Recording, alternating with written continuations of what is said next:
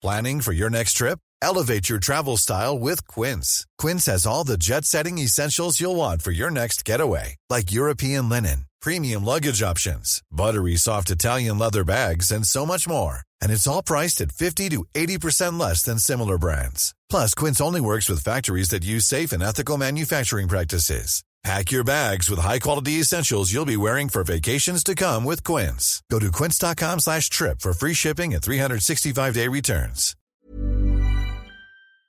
Morning, Trish. I've just had a confusing conversation with my eldest's boyfriend.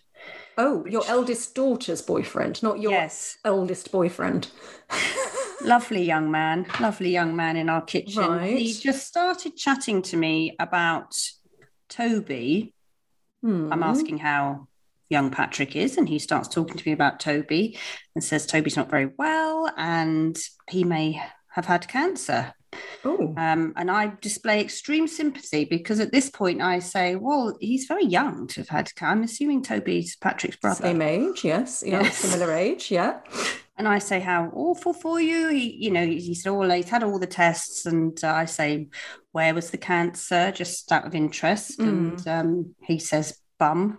I'm keeping it all in, thinking, very casual way of dropping that your brother might have in a family. And as he's pottering about making a cup of tea, smiling. And then my daughter comes in and Patrick goes out to get something. And she looks at me and says, why are you talking to Patrick about Toby the dog and his bum cancer? What's Toby the dog's bum cancer got to do with you? And you then the penny I went dropped. The whole conversation thinking, oh my God. Yeah, I went through all the emotions. Okay. Trish, I was ready to ring his mum. I was doing the whole thing. Anyway, let me tell you, Toby the dog, bum cancer, all fine. Oh, it was a false alarm. False alarm. Oh, phew. Thank goodness for that. False alarm. So that's my morning. That's Trish. A bit sort of brain fog meets young person not being able to communicate properly situation, isn't it? Yeah, neither of us really saying. No. Both of us tiptoeing around. Oh, dear. Anyway. Gotta laugh. Hello. Welcome to Postcards from Midlife. I'm Trish Halpin. And I'm Lorraine Candy, and we're on a mission to help you make the most of your magnificent midlife. We'll be tackling everything from mind and body wellness to HRT and your sex drive. Trish and I are here to help you have a stylish second act and answer all your midlife questions on fashion, beauty, careers, relationships, family, and as always, the challenges and joys of parenting teens. Look what I've bought, especially for you, Lorraine. Oh, young Trish, hobnobs, my favourite. You do love me after all. I do, of course I do. I think I should explain, if you could just keep that rustling down as you're I just have one. Trying to open them now, aren't you? We're recording this episode together in my kitchen, aren't we? And usually we're on opposite sides of London, miles away from each other with just our tiny little faces on our computer screens to talk to. You are much... bigger in real life. I know they always say celebrities are smaller in real life, but I've only seen you small for a while. So I have come south with my passport from north to south. And you know what I'm most scared of on this morning together, don't you? I know what's coming. Yeah, I'm going to meet Margot. That drutted cat. The cat. I'm keeping an eye out. Anyway, we've been doing a photo shoot, haven't we, for a really exciting project that we're going to be launching soon. And I can't wait to tell you all about that. I can see that you're excited because you've put your hobnob down, haven't you? I'm waiting for my cup of tea, quite frankly. Well, exactly. Well, I was going to say I wouldn't leave it too long, as a teenager or a Labrador is bound to sweep by and sort of pilfer the packet or snatch the biscuit if you're not careful. But talking of hobnobs, we've been hobnobbing round town in the last week, haven't we? I think we should start with your triumphant, can I say, judging of the Women's Prize for Fiction. I love the link there, hobnobbing around town. Exactly. It's an actual verb now. Yes, I was out and about. I'm one of the 5 judges of the Women's Prize for Fiction. Amazing shortlist, which we've talked about on the programme before, and the details are on our Facebook group. But it was so difficult to try and pick a winner. I can't imagine. The shortlist was incredible. Gosh, but we did pick a winner. There was an amazing garden party in Bedford Square in central London. And Kate Moss, who's a guest on the show, last year before, I Kate think. Moss, the author. Wonderful. And founder of the Women's Prize. Yes, 30 years founder of the Women's Prize. Anyway, we announced the winner, which is The Book of Form and Emptiness by Ruth Ozeki. And honestly, it's one of the most unusual books I've ever read. I think it's one of those books that you can take away and totally immerse yourself in. So the book is the narrator as well as Benny, the little boy, preteen. She's 14, I think, in the book, whose dad dies, whose mum becomes a hoarder. And I mean, it's just, A, it's really, really laugh out loud funny. B, it makes you question all bits of life and what you think about things. And it's a great big chunky read, but it's massively accessible as well. And when she won, Ruth, who's a Zen Buddhist monk, as well as a lecturer in America, she's a lecturer out there, women's writing, she just gave the speech of speeches, didn't she, about how women support each other, and the women that she was nurturing now that were winning prizes for their writing. And she was just, it was so heartwarming and so supportive of other women. And then she said, I never win anything, didn't she? Yes, exactly. She did. Yeah, she was amazing. I was very impressed with her. And you know what? I've read all of the books on the shortlist apart from that one, and I got it in my goodie bag on the way out, which my lucky day, right? I know, you are lucky. Well, I feel jealous that you're about to start it, because I've read it twice now. So brilliant! I have that joy to come. Fantastic. Wasn't just me hobnobbing, was it, Trish? You were in the corridors of power. It was, exactly. Popped into Parliament, as you do, on a Monday evening last week, at the invitation of Sir Lindsay Hoyle, no less, the Speaker of the House. And he was hosting a reception to mark his signing of the Wellbeing of Women Workplace Menopause Pledge. We had the chair of the charity, didn't we, Dame Leslie Regan, on the show last year, who is just an amazing woman, force to be reckoned with. And when they launched the initiative, and the idea behind it, isn't it, is to get businesses to commit to having menopause policies in place and giving proactive support for women going through it. And 1,000 companies have signed up to it so far, which is fantastic news. I know, it's absolutely extraordinary, and it's good. And I think there's always this fear, isn't there, a little bit, that if we talk about things that are causing us issues in the workplace, that somehow means that we are less viable, less valuable. It will but that's actually not true. If we talk about it, we can be a lot more valuable, because we can work harder and enjoy our jobs more. Who else did you rub your shoulder pads with? There was some shoulder pad rubbing going on. So we were in this amazing room with these beautiful, enormous paintings of all these old blokes in wigs who were obviously the previous speakers of the House. And only one, Betty Boothroyd, obviously, painting of her, the only female Speaker of the House. But there were lots of the menopause warriors, as we call them, and they call us as well. There was Carolyn Harris, MP. Our guests. All our guests. Carolyn Harris, MP, Dame Leslie, Caroline Noakes, MP as well, who's been really supportive of this, Lisa Snowden, Penny Lancaster, Mariella Frostrop. As I've said, we're really supportive of this initiative. And if any listeners would like to get their workplaces involved, they can find out more at wellbeingofwomen.org.uk. Now, is it time to tell everybody who we have as our special guest on the show? I'm going to put my hobnob down for this. Don't want to be chewing away, because my excitement levels are peaking. I'm giddy once again. An icon of television, one of my journalistic icons, actually. She was the youngest ever BBC news reporter. We have got today the one and only Fern Britton.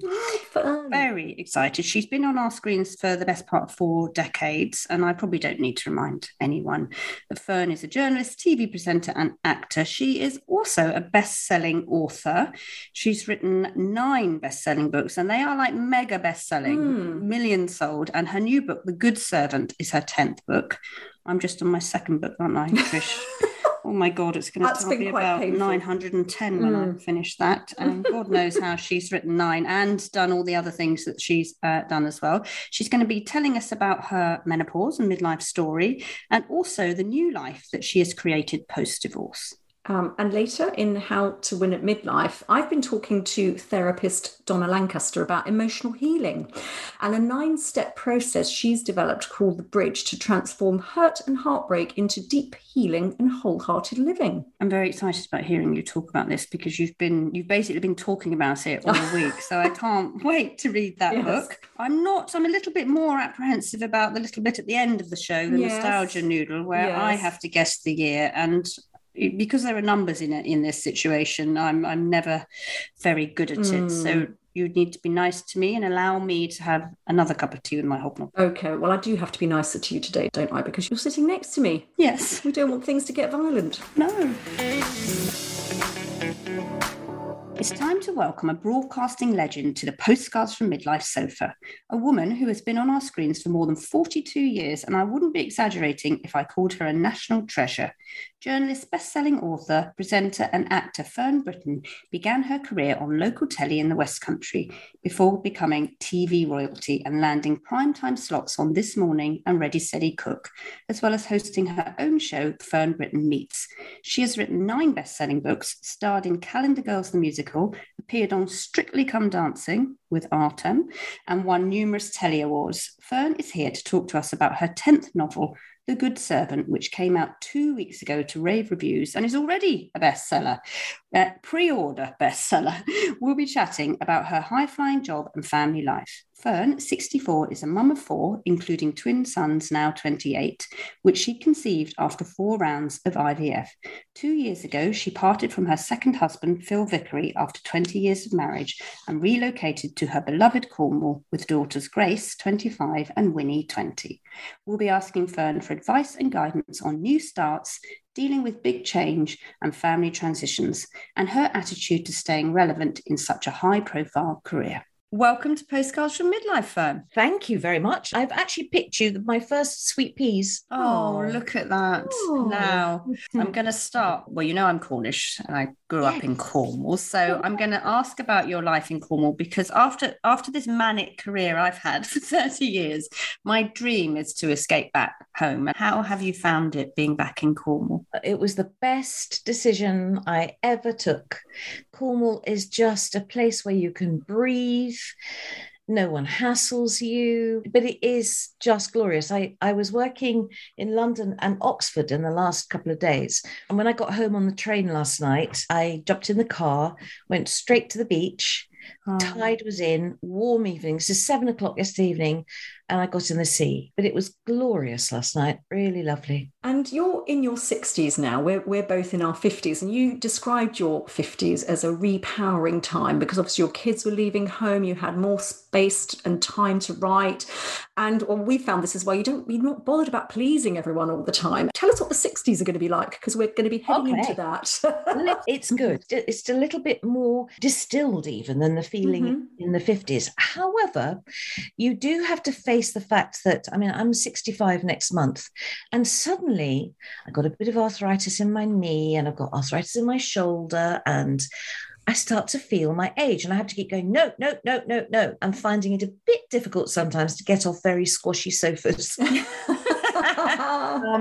You just have to tell yourself it's all good. I was planning my 70th birthday party the other day, and my girlfriend said to me, why didn't you just do that this year?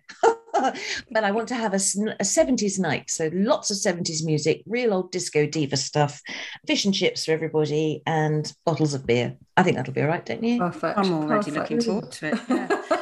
Now, you've had an extraordinarily successful career in many fields, not just in being on our small screen. You've been a kind of calm face in our listeners' lives for many, many years. But what did you enjoy most when you look back, and what did you enjoy least, perhaps? I think the most enjoyable thing of looking back is actually being able to remember everything, because life goes so quickly, doesn't it, for anybody in the middle of a career and work, bringing up a small family, and you can't enjoy the moments that are highlights. And I look back now, I've got a load of stuff. when I moved down here, an awful lot of kind of history of mine came with it, thousands of boxes and everything else. So I'm going through the boxes right now and finding all sorts of little clippings from magazines. Got a whole box full of VHS tapes, which date from 1980 onwards, loads of gorgeous photographs, memories of things on the studio, a couple of scripts from things. And you think, oh, yes, I did do that. And it's really rather lovely to sit back and think, oh, I was quite successful, really. But at the time, you don't know that, do you? You really don't. When you're in it, you definitely don't. But you're still presenting on TV. You've been most recently doing the Watercolour Challenge on Channel 5. Had you thought about how your screen life might play out as you got older? Because we know that a lot of industries aren't the most friendly to women as they get older. I never had a plan. I started in 1980 when I was 22, blundered my way through the next 40 years, literally. I've never wanted to follow a map. I'm not even very good at sat-nav, but I've never wanted to follow a map in my life. Right, when I'm 30, I'm going to achieve that. And when I'm 40, I'm going to be doing that. It didn't really happen that way. I was just enjoying what I was doing. I'm very lucky to keep being given stuff I liked. And if I didn't like it, I just stopped doing it. I went a couple of times from a good job to nothing because I wasn't really enjoying it anymore. But then something always came up. And then when I left this morning, I had nothing to go to, but books started to come to me. And I was very frightened. I mean, writing a novel as a journalist, I can write a few hundred words, a couple of thousand maybe. And then they say, here's a book. I say, how long is a book? They say 100,000 words. Oh, and at the beginning, that was quite terrifying. Now I'm quite good at chucking out the thousands. Yes. And because I'm really thinking about it now and I feel comfortable in it, not as nervous. It's taken me 11 books to be able to say to people quite comfortably, I'm a writer, which is crazy. Before I was going, oh, yes, well, I write a bit. And people go, oh, what do you write? Oh, you wouldn't like it. They're bestsellers. They're massively popular for. Yes, but even that, in my mind, imposter syndrome, in my mind is, oh, it's all been a mistake. They don't really know. The last book, Daughters of Cornwall, that actually went straight into #1 and was there for 3 or 4 weeks. I began to be able to feel it, feeling a bit of a glow. Owning your success, Fern. You have to do Is that the phrase? Surely. Mm-hmm. And stopping the negating thoughts. I'm so easily negated. Somebody just has to say one thing and I think, yeah, that's right, I'm crap actually. Yeah, no, you're right, I'm stupid. And you think, no, I'm not. So I'm starting to believe that A, I can write a book, and B, perhaps I'm not dim after all. Well, that brings me to my next question, because I know it's part of your mindset, it's part of mine as well. Neither of us went to university. For me, coming from where I came from and seeing you 10 years ahead of me, and I thought, well, Fern can do it, then maybe I'll be able to be a journalist as well. She seems to be doing brilliantly. So I've quite closely followed your career. You've been a real kind of role model. So, but throughout it, you faced quite a bit of sexism, I can imagining. There was a time when one of your male co-presenters was famously paid more than you. And then when you were pregnant with Winnie at 44, your 4th child, you were told that you would lose the This Morning role if you weren't back on screen immediately after you'd given birth. That's very stressful. But you also went back to them, didn't you, and said, what about if we do it this way? I mean, I think it'd be great for our listeners to hear that story. So it was the time when, a couple of years before, Richard and Judy had very suddenly left the programme. And I was doing Fridays with John Leslie. And all of a sudden, John and I were the 2 main presenters. And we did all right. We got on very well and I liked him very much. And we did 2 years together. And then I found myself pregnant with Winnie. So there I was getting plumper and plumper and more pregnant before I actually could say, oh, actually I'm pregnant, and I could wear nice big tents again, which is lovely. And the boss, he said to me, when are you having this baby? And I said, well, in beginning of September, she's due. And he said, right, well, you can come straight back. And I said, well, I really can't because I'm 44. I know it's going to be a cesarean because my twin boys, one was upside down and one was back to front. So that was a cesarean. Grace, my next lovely daughter, she started well when I got to hospital and then stopped. So she was cesared. Once you've had 2, you're going to have them after that. So I knew she was going to be cesared. And this guy said, oh, my wife had a cesarean. She was absolutely fine. She drove the car and blah, blah, blah. And I said, how old is she? And she was about 30. more than 10 years older than her, and I will have 4 children. So I don't think I can come back. And he said, well, if you don't come back, there'll be no job for you. Outrageous. Actually, he did say that after I'd had her, because then the program was going a bit skew whiff. And he rang me up and he said, you've got to come back. And I said, well, I can't, because I've only just had her. She was 6 weeks old. And, your body is doing all the things that you're expecting it to. Plus, not only have you got to have a lot of breast milk leaks, there are other bits of you that are still leaking, all of that stuff, the undercarriage. And he said, well, if you don't come back, there's nothing for you. And I went, okay, well, and then within a couple of weeks, he did say, well, supposing we got a nanny and we got you sorted out and we had a babysitter for you. Because I said, I can't leave her at home because I'm feeding her and I'm going to continue to feed her. And I did for the next year. So it happened, and it wasn't exactly a nanny looking after her, because that would have been too expensive. But the green room hostess, lovely woman called Jan, not only was she juggling all the guests in and out of the show and making toast and tea for everybody, She's got baby Winnie. She looked after Winnie, and it did work. I was exhausted getting up early in the morning to get to work, changing, getting Winnie up and ready and in the car, and feed her in the car while I'm reading my notes and writing the interviews up.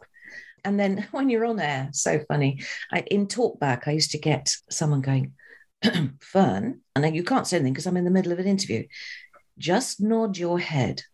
Is the cowpole in the and that kind of stuff. Are there fresh nappies in the dressing room? All that kind of stuff. It was hilarious. And I look back on that with certainly a huge amount of pride, but also confusion that I managed to do it. Very stressful though. No, it's a kind of, it must take a huge toll on your kind of immune system, your nervous system. I've got 4 kids, Trisha's got twins. We've all done these mad things. It's only when you get to this age you look back and think, how the hell did I do that? How did we have the strength to do it? Absolutely. And I don't know, except women are just bloody tough. It was fascinating, first of all, just to hear a little bit of the behind the scenes stuff that goes on, because obviously it's all so glossy and smooth when you watch it on screen, but it's all this kind of stuff going on in the background. And equally, working with colleagues on air, you work with some of the biggest male names in TV, like Philip Schofield, Bradley Walsh, Matthew Kelly, Frank Boff, Des Lynam, even Ronnie Corbett. What a list. But that probably presents its own challenges, doesn't it? When you're working with huge personalities, you're having to maybe work around them and navigate that dynamic and that relationship. How did you find that? I didn't even address it, actually. There's an awful lot that you can engage with and get yourself anxious for no reason at all. So I would just think, no, I know who I am and what I'm doing, and I know how to do this job. And the best thing is just to be nice and make it easy and not panicky.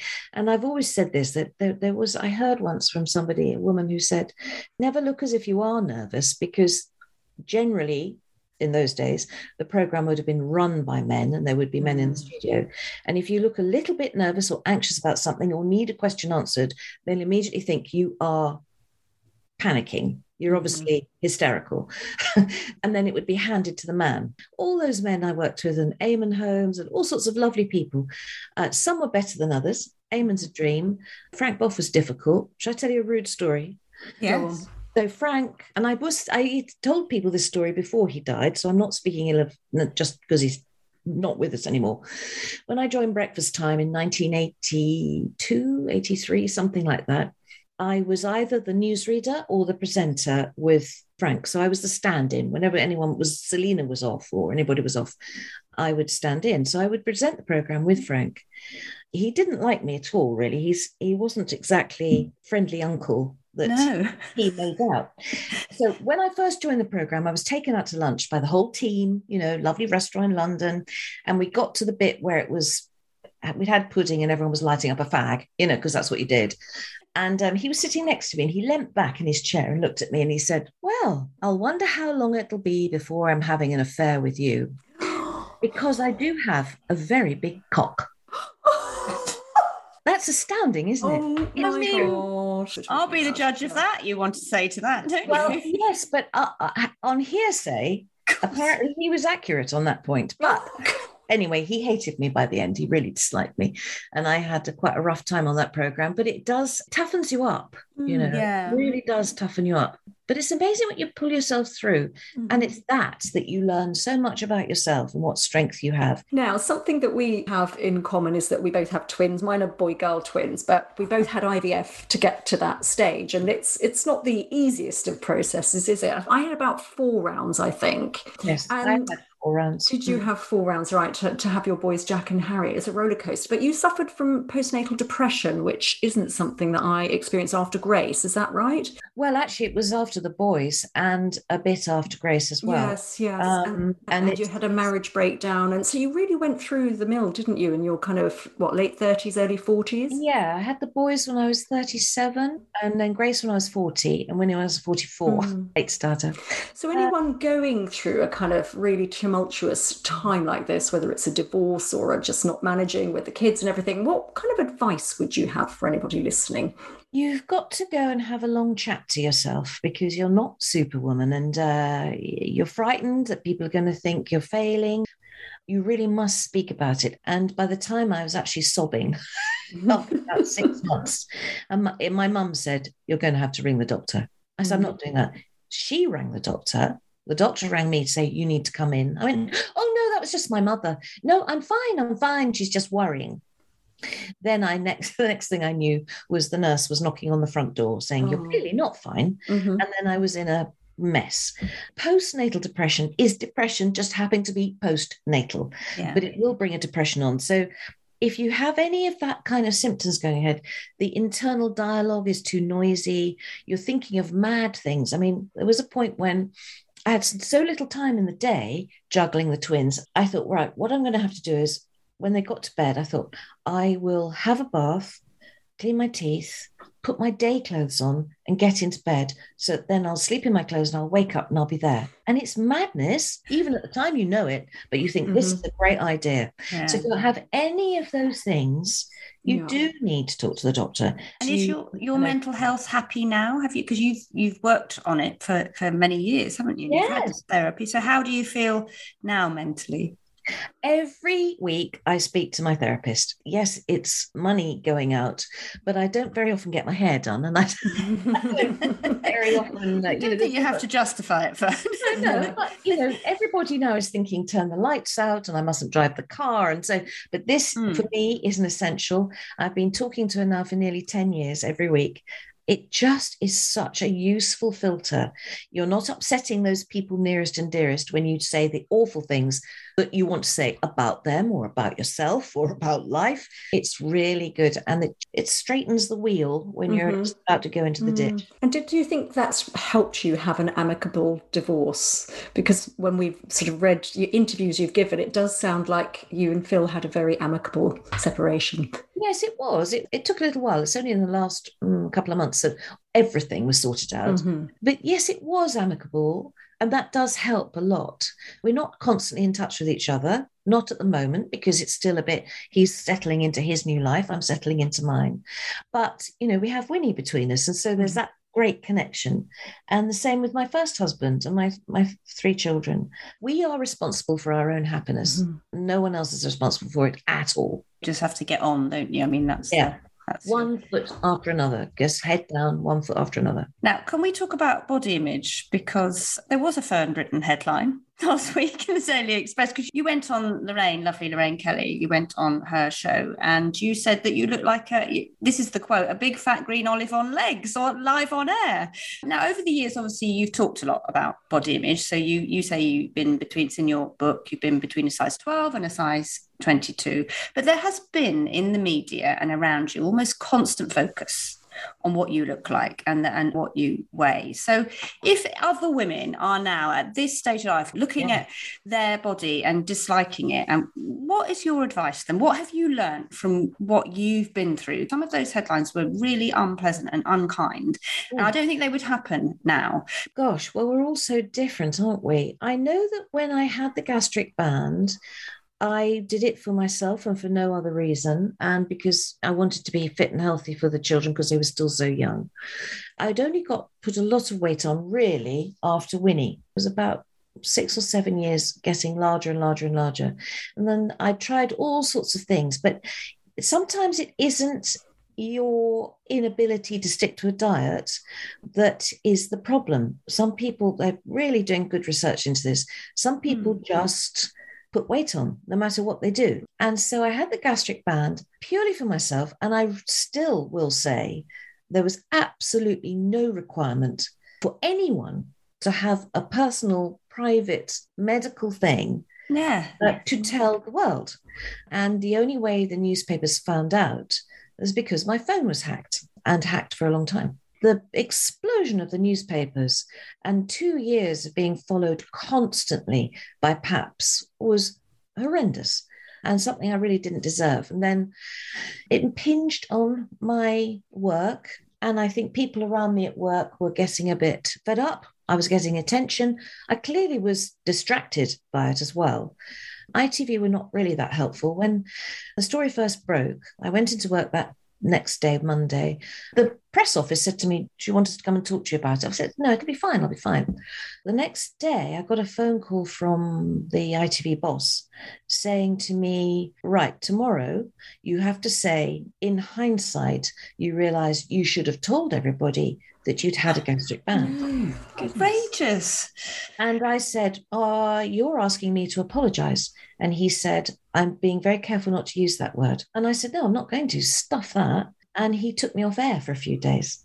So there was then a lot of newspaper stuff saying that I was clearly having a nervous breakdown, obviously. Oh, gosh. But I wasn't. I was furious. I was reinstated after a few days, but it was not right. It began to erode at relationships with people I was working with, put it that way. And then one day, something happened. I resigned there and then. And nobody asked me to stay or reconsider. It was like, right, who's coming in next? Gosh. It's apologising for something that you shouldn't even be in the public domain. I know. But that was life then. I mean, that's 14 years ago. You sound such a calm, measured, thoughtful person, but obviously you were furious, you were angry. And does the rage and the anger ever come out? And I'm thinking particularly because obviously we talk a lot about menopause and perimenopause on this podcast. And one of the symptoms, certainly we found it, rage and anger. Did you find that? It took a long time to find the rage and the anger because life was sort of hurtling along and there were all sorts of things going on in my life. And I'm very good at bearing it all, accepting things and smiling, getting on with it. That's one thing therapy has taught me.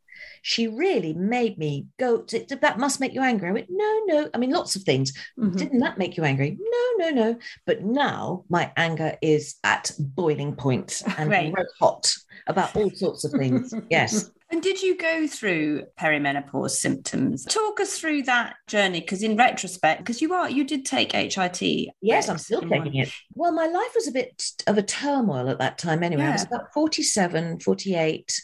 All these things were bubbling up in my mind. And I went to have a blood test and whatever the numbers were, you're supposed to have 300 or something, and I had 2.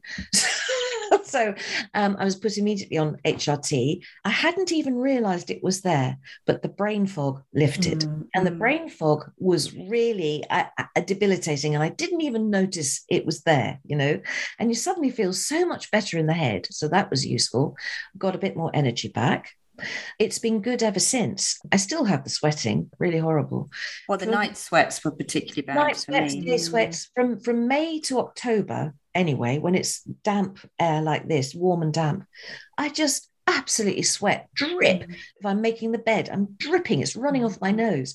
And then around midday, thankfully, it kind of stops. So, and then it's all right again till bedtime. Crazy. Was it taboo then to talk about it? Because I think really women have only been able to talk about this in the last 2 years, really.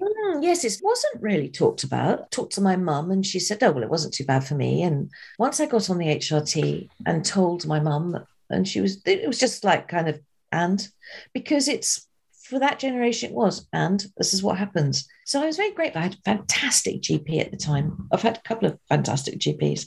And then I had hysterectomy 5-6 years ago because of enormous fibroids. That was all good. And then you put onto a different HRT because you've got nothing. The AGA has gone. There's nothing, helping you. So, and it's been wonderful. Well, it's great to hear that you've had such fantastic support through all of your female-related health issues around postnatal depression and menopause. I think we should talk about the book, Fern, because this is a brilliant book. I'm holding it up here, The Good Servant. Now, this is a fascinating one and very timely, obviously, because we're all obsessed with the Queen anyway, but this is a sort of fictionalized story of a factual real-life situation. Do you want to maybe just explain what inspired you? Yeah, it's taken me a couple of years to write it because I've done an awful lot of research. Mm-hmm. So the historical part of it is as accurate as I can make it. The fictionalized bits are conversations and events because there's no record of those things. But it is the story of Marion Crawford, who in 1932, at the age of only 22, she became the governess to Princess Elizabeth and Princess Margaret. The Duke and Duchess of York, who later became George VI and the Queen, our Queen Mum, spotted Crawford at a friend's relative's house and nabbed her. Thought she was rather young and lovely and be very good for these young princesses.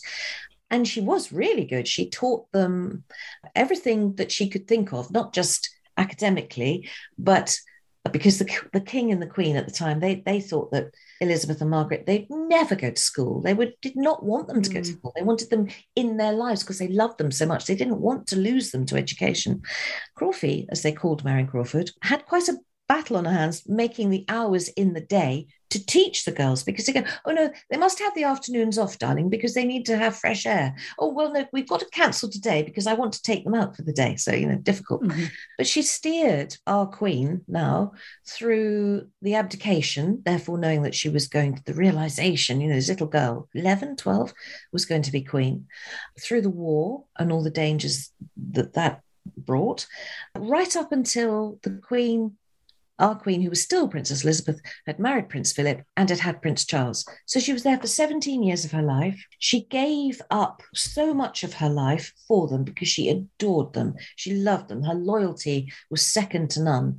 She had a boyfriend and he proposed to her 14 years before she actually got married, because the Queen kept saying to her, oh, no, you can't get married, darling, because the girls would miss you. No, we need you. 39, she did marry her husband just a couple of months before the Queen married Prince Philip. Crawford, she finds herself in a bit of a scandal. She gets put into a situation, doesn't she? And there's scandal around it. But I think we should let the readers discover that. I think, because it's such... I couldn't believe that this was going to happen. So I think it's a fantastic story and a brilliant read. And I would say a fabulous summer read. And have you got something lined up next? Have you got an idea? What's next? What's next? I'm shooting 3 My Cornwall documentaries for Channel 5 in September, and they'll probably be for the spring. And I'm working on the new book now. So you're busy. You're very, very busy, aren't you, Fern? You lost your mum and dad in the last 2 years as well. 3 years, yeah. So yes, it was a very difficult time. So I lost my mum first, and then my marriage and a pussycat, and then my dad. So and the home that I had, not that I lost it, but my choice was to come here, and I still am not quite unpacked. Still get my house in order, but I've been working so much it's quite hard. Oh, well, thank you so much for taking the time to come and talk to us. And I think if you love The Crown and things like that, people are going to love The Good Servant. And it's already gone, it's a pre-order. It's gone into the top 10, hasn't it? Yeah, number 9. So that's good. Oh, brilliant. I'm really looking forward to it, perhaps going up a bit, because I'm very proud of this book. I worked very hard on it. And I can actually say, I am proud of this book. It is good. Oh, brilliant. Thank you. Thank you.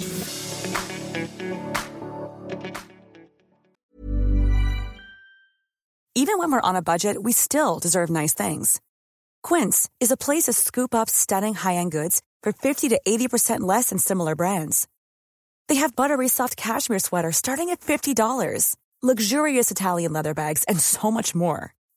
Plus, Quince only works with factories that use safe, ethical, and responsible manufacturing.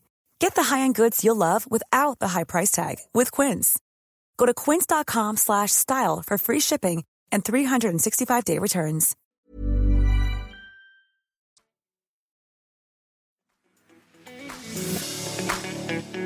Now, Now, for anyone who is experiencing or has experienced loss, grief, and heartbreak, this week's How to Win at Midlife is for you. I've been speaking to the coach and therapist Donna Lancaster, whose new book, The Bridge, a 9-step crossing into authentic and wholehearted living, is out on 7th of July. I'm intrigued by this. I'm glad I'm in your kitchen to discuss it, Trish, because normally when people talk about grief and heartbreak, we think of that in terms of those massive life events, you know, cancer, death, marriage, breakups.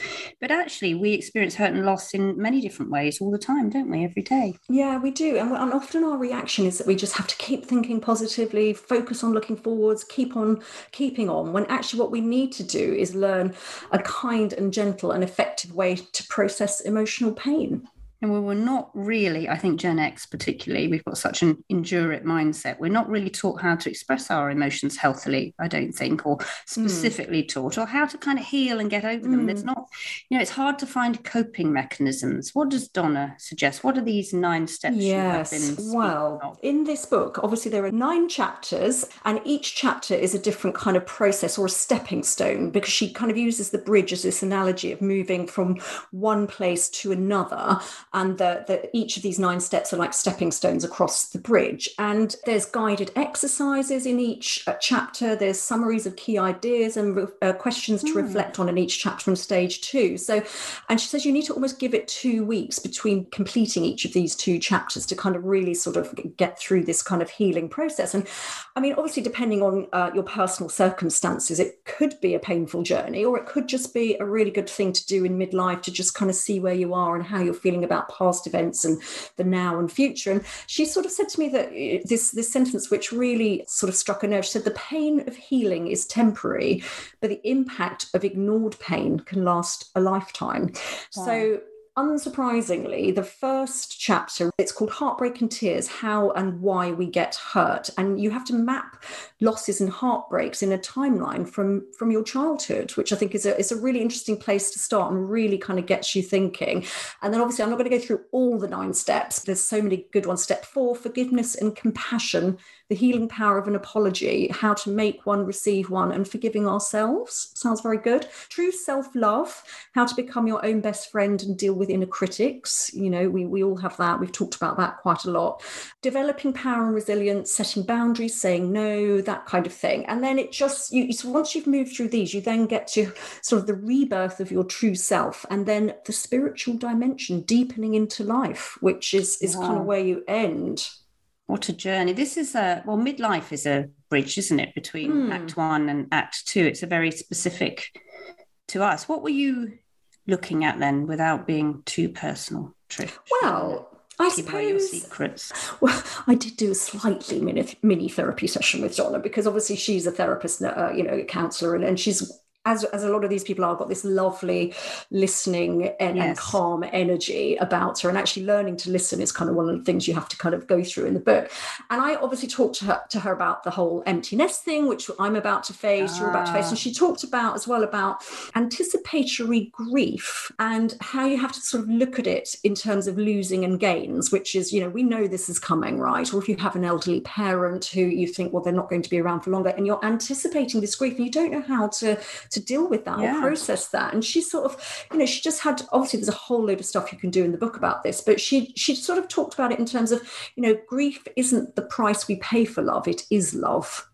Grief is a loving process. It's that emotion, isn't it? Yeah. And then with the with the twins going, she says you're going to gain them back in different ways. It's a stage, it's a transition, and this phase of life is over, but the next will come. And I like this as well. She talks about grief is love bleeding, a measure of your love for your children. So I thought that was quite nice. Well, all change is painful, isn't it? You can't avoid it, and we just have to accept that going through it is the pain of it is it's the hopeful as well, isn't it? And in midlife, I think we sort of lose our identity a little bit. So we're particularly wobbly when this empty nest situation occurs. And also I think you can, you become a new person because everything is changing. Your body changes, your mental capacity changes. And I found it slightly frightening and bewildering. So taking a little moment to any of these tools is really helpful. Yeah, well, Donna calls that this kind of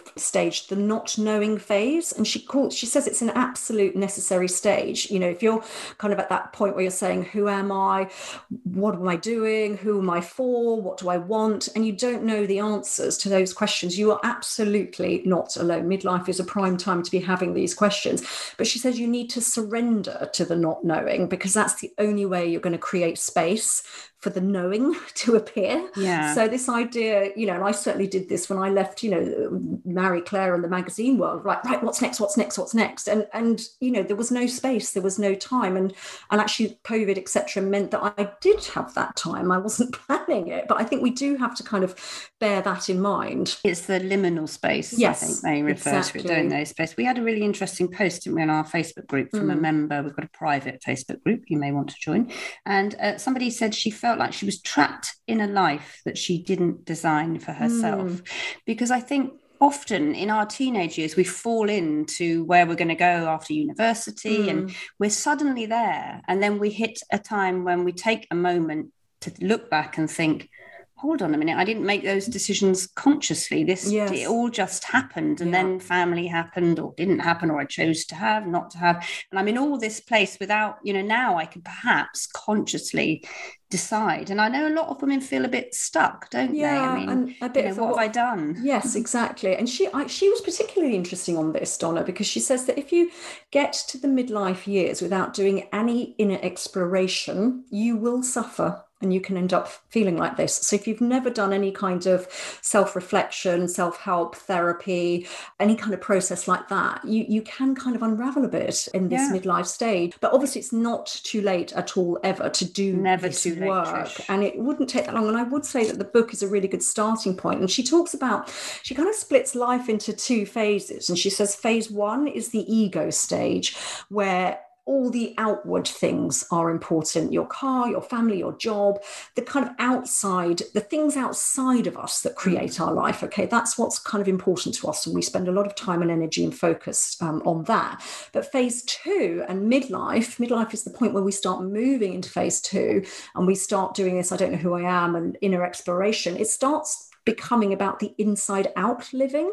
So it's our inner world that defines us, not what we have on the outside. And I really like that idea. And it really resonated with me, because she gave some examples to me. And also there's a brilliant list in the book, actually, in this particular chapter, where you can identify which stage you're at. So shall I throw a few at you? So you can, right, ego. I'm having some hobnob here. Yeah, do it. Crunch away. Crumbs all over the kitchen floor. Right, first phase, ego-led. So you possess an inability to be with your feelings. So you find your feelings uncomfortable. You don't know how to deal with them. Well, I'm just going to interrupt and say that's what we all do, because we're so manic. But, you know, I was so busy for all of my career, and then I have 4 children.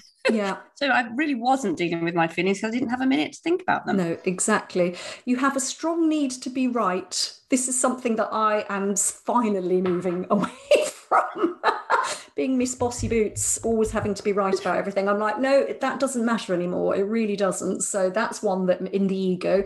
You're still blaming your parents for the past. Saying nothing. Laughing at that one. And you have a strong desire to be liked and approved of. Oh, there's a longer list, which you might have. I mean, I found I had some of the things on the first phase and some of the things on the second phase. Yeah. Obviously, you want to start moving to the second phase. And the second phase, which is your spirit-led part of your life, you view your body and your life as a miracle, which I love. Yes, that's true indeed. You have less need to be seen and heard. No, I need audience almost all the time at any given point of the day or night. Your spirit-led life is going to be a bit challenging. I think you need less stuff and have the desire to declutter and minimise. I really feel like that. I want to get rid of it all. I want it all out of my wardrobe, all out of everything. Yeah. Yeah, and this is something Donna herself did, and changed her life. And you allow all your feelings the space to be felt, which I thought was really nice. I think that's terrifying.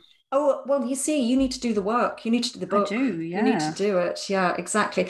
And then she talks about then that there can be a sort of a missing piece, a piece missing, which is a higher consciousness, finding a deeper meaning. And that piece comes in this phase of life as well. A little bit sort of spirituality, but without being religious, I would say. Or you can be religious, of course, if that works for you. Yes, of course. I've been doing some research for the book I'm writing on this, and there is a huge amount of science and proper research with people who are over 60 who say that they are much more spiritual, women particularly who haven't thought that way in the past. So it's documented, this spiritual feeling. I mean, it sounds a bit woo-woo when we talk about it now in advance of it happening, but it is something that happens. There's a much more of a sense of, even if you are in difficult circumstances, I know they're going to be difficult and I can deal with it, and I feel more spiritual about it, almost a religious awakening as well. It is. Yeah, it is. It's so I mean, this all really resonated with me. I absolutely loved it. And actually, Donna has a website called deepeningintolife.com, which is really worth having a look. And she sort of runs specific courses. She's got one coming up called Becoming an Elder, because she talks about, you know, after midlife, you're in your elder phase and this sort of wisdom. And she's doing this 3-day workshop all about turning your wounds into wisdom. And I just really love it. So it's really worth going on there and having a look. Get into this second phase spirit-led life. You can do some of that through the work that she's doing on the website as well. And of course, the book. I know a lot of women will be listening to this in their kind of late 30s, maybe early 40s, thinking, oh my God, so just talking about yourself all the time, thinking about yourself all the time. You know, there's other things going on. I think that's a really mistaken way to view things like this. So after all the research I've done a lot of scientific research into it as well. This stage of life and the next one coming is so, so important. It's where all the big decisions are made. It's where you set the ground for your happiness. So it really is worth stepping back, stopping and taking the time to do something like this, even though if every bone in your body is quite cynical about it. It's really, really helpful. We've started to do it through the podcast, and I've started to do it with friends. I've interviewed loads of therapists. You just deal with the moments in this void, as it were, between 1 and 2. It's a really important thing to do. Well, those are very wise words from my wise elder friend. Hobnob. So it's nostalgia noodle time, and we're doing Guess the Year. Last week you introduced a prop, so obviously I have to introduce a prop this time. So here you are. I'm handing something incredibly precious to you. Would you like to have a look at it and then describe it? Well, thank you very much for this, Trish. It's a medal. Yes. With a little green gingham thing to put around your neck of a lady. Yeah. Looks like shot put to me, Trish. This is a lady doing shot put. What is this about, for God's sake? I may have mentioned this many moons ago on the podcast, but this is my winning the Sports Day shot put competition. Little old me didn't want to do running. Didn't want to do anything, so they didn't have netball on Sports Day. So I was like, right, I'll just do shot put. And shot put, that's what you chose, is it? I won. But I want you to guess the year that I won this medal in, the shot put year. So I'm going to give you some clues. Now, I know you're a bit sensitive around this and you don't like my clues. I'm sort of going to start on a sporting theme. Keep on a sporting theme. Oh, go on then. Is that going to upset you? I only know swimming. I don't know any other sports. Okay, well, you might know this. I'm ready for it. I'm going to start with a swimming one. It was the Moscow Olympics, in which about 82 countries boycotted the Games, but Great Britain and Northern Ireland didn't, which is quite surprising. And I didn't know this, but apparently Margaret Thatcher was the Prime Minister, there's another clue, and she wanted to boycott it, and the British Olympic Association wouldn't. And she didn't have any power to stop them. Isn't that surprising? Someone defied Margaret Thatcher. Exactly. Well, how easy was it to do that? Why weren't more of us doing that? Okay, but we had quite a lot of winners. Shall I tell you some of the winners, or do you want to guess straight away? Well, I mean, we would have a lot of winners if 82 countries decided not to go. I mean, even you'd win the shot put there, probably then, wouldn't you? That would have been it. Got an Olympic. Imagine if you had just handed me a gold Olympic. Oh, I know. Wouldn't that be the best? Trish. I think 1981. Oh, you're so close. You're so close. But I'm going to give you some names of these sporting legends. Sebastian Coe, Steve Ovett. Do you remember that? The 800 Lord the 1500. Sebastian Coe, as he is now, is he? Daley Thompson. I think there's does he do the shot put in the decathlon, or is it a discus throw? I can't remember. And swimming, bald swimming legend. Duncan Goodhue. There you go. That doesn't help, does it? Not helping me on the old year front. No. Shall I tell you some things that talk about other sport? Yes, not other Olympic. sports. Other sports, right? Wimbledon men's final. Bjorn Borg, I don't like tennis. Beat John McEnroe. Oh, that's not going to help, though, is it? 1980. Yes, you did it. Yay! And you didn't have to do any maths. No. Can I do my Bjorn Borg name drop now then? Oh, go on then. Yes. Is it to do with his pants? No, I've not done anything with Bjorn Borg's pants. He's got pants, hasn't he? He sells pants. No, I know. I have bought them, though, for my son. They're very good, actually. I was, when I first started on freelance on the Sunday Mirror, I was an undercover reporter as a tennis driver because... drove the tennis stars. Well, so this combines all manner of wrong, because obviously, as you know, Trish, I am a terrible driver. Yes, putting the lives at risk of these superstar tennis players. And they should never. I mean, they only sent young women of a certain type to be interviewed for these things. Oh, no. And I just thought, I'll just go and drive, and you had to listen to get gossip. I mean, this just wouldn't be allowed now. I mean, no. Thankfully, we are in a better time. And I did drive Bjorn Borg, actually. You drove Bjorn Borg? Yes, but more importantly, before picking him up, I was allowed to go and watch them backstage practicing. Yes. And it was quite amazing watching. I mean, he was so young. I think he must have been 19. So the tennis people knew that you were an imposter? No, I was undercover as an actual driver. Yeah, I had to learn the A to Z, and I had to drive around London. To do that anymore? Surely not. I bet you didn't get massive any cars. Dirt on Bjorn. Very clean living Swede. Nothing. Yes, no. But I did go to a nightclub with what's that other one? Pat somebody. Oh, Pat Cash. That's it. Yeah. Naughty Australian. I have no more to say on this, but I'm glad I've just won.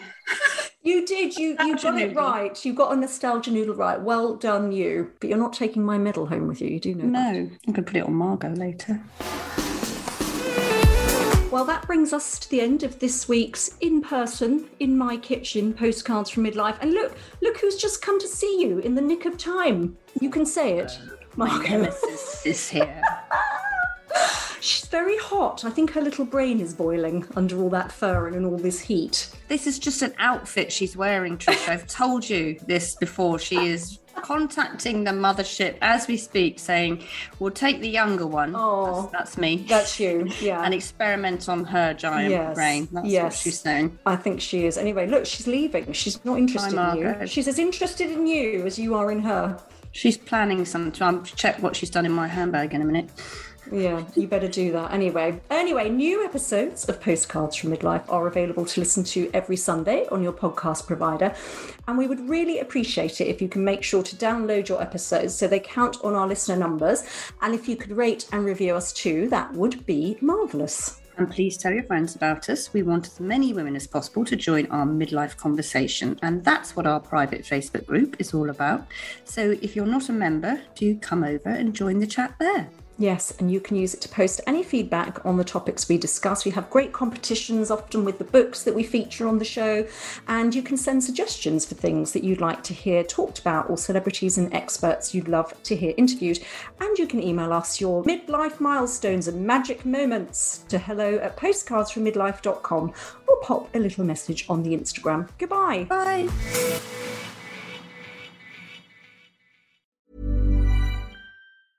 Even when we're on a budget, we still deserve nice things.